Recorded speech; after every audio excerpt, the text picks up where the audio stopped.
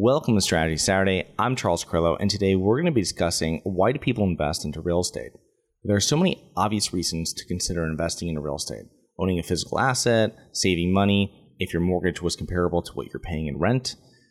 Also tax benefits, mainly being that capital gains taxed at 15 and 20% is usually considerably less for this person than your ordinary income rate.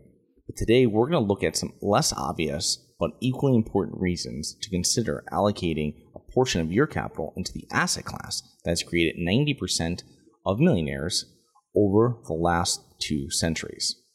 So compare the returns to the stock market. The U.S. stock market, as defined by the S&P 500 index, has historically returned just over 9% from 1825 to 2019. Since 1940, the median home value in the United States has increased at an annualized rate of 5.5%. On the surface, this 3.5% to 4% difference is fairly significant, but it only takes into consideration price appreciation, not potential rental income. And if we're investing for cash flow, there's definitely going to be rental income.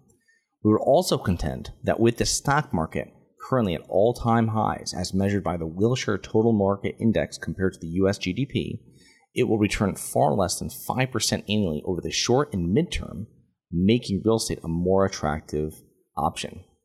Consistent source of passive income. This is my favorite part of investing in real estate. Unlike the majority of stock investments, except for the very few publicly listed businesses with consistent dividend histories going back 20 years or more, a residential, commercial, or industrial rental property will provide an owner with consistent monthly income, provided a reliable tenant or reliable tenants is in place, which far less volatility just goes without saying. Now, there's a lot of things you can control the property. Preventative maintenance. If you're taking care of the property and it's managed correctly, you're going to have a lot of predictable costs in the future. You're going to know, hey, my roof has to be done in 7 years, or this hot water heater's got 2 more years left on it. When you're doing this, you can put away the correct amount of money every month, and that allows for you to still have consistent income. And then when those large CapEx items come up, capital expenditure items come up, you're able to have the money from your reserve to pay for them. Another great point is a long-term investment. This is also another one of my favorites. And most people find this as a negative. You're not liquid, it's not a liquid asset, and there's ways of getting money out of real estate pretty quickly, and you can do that by refinancing it, which is probably the easiest and best since it's tax-free. But if you're purchasing a property and you can't sell it right away, it removes a lot of emotion from it, because if you're to sell a property, it takes time. And in a normal market, it might take 30, 60, 90 days, right? 3 months almost maybe to sell a property from the time that you list it to actually getting money in hand. So in that time of preparing for that, there is a lot of emotions can be put on the sidelines, and it allows you to kind of stay focused on what your plan was from before. Also knowing that when you're going into real estate investing, that it is 5, 7, 10 years. Now, obviously, there's some people that do on a much shorter term than that. What we do here at Harborside Partners is we're buying for cash flow, and we're buying for property appreciation once we've added value. So it's really important to put your blinders on, since there's no daily ticker symbol to check out, and you don't know exactly if your property's gone up or down. Real estate takes away all that emotion from your investing. The other reasons that we like is leverage. As you build up equity in your property, an equity line of credit can be used to acquire other income-generating properties. However, we would be careful of this, because over-leverage can leave you vulnerable, and in a worse case scenario if having none at all. So it's much better to, when you're using leverage can be used as a benefit, but it can also be very dangerous if used incorrectly. It's a tangible physical asset, as we said before. So physical assets, much safer bet and much less volatile than other investments.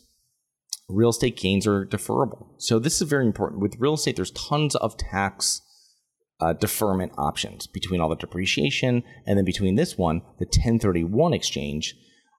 These are probably most widely known, and it permits the gain on the sale of an investment property to be transferred from the property being sold to a new property being purchased, thereby deferring the payment of any tax on the sale of the property. This is extremely important. It's also important that you need to have professionals that have done this before when you're planning on doing it, but it just shows what is possible with investing in real estate and why people invest in real estate when you're comparing it to other asset classes available today. So please remember to rate, review, subscribe. Please submit comments and show topics at globalinvestorspodcast.com. Look forward to 2 more episodes next week. See you then.